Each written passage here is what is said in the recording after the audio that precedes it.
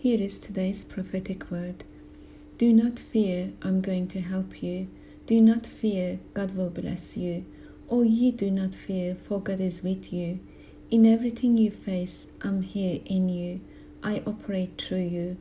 Now is the time you rise for the kingdom of God. Now is the time wipe the tears away from your eyes. Rise up, O ye little flock, keep up with the Lord, for he is the Saviour of all.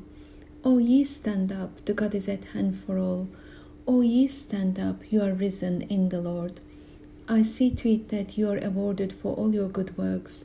I see to it that you live your life in me forever, for you are risen in the Lord.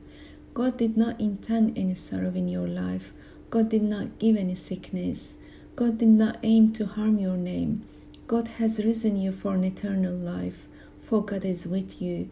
Keep up, live in the Lord forevermore. He will see to it that you are risen out of it all. In peace you shall live, and your works shall follow you. Live in the Lord evermore. God bless you all.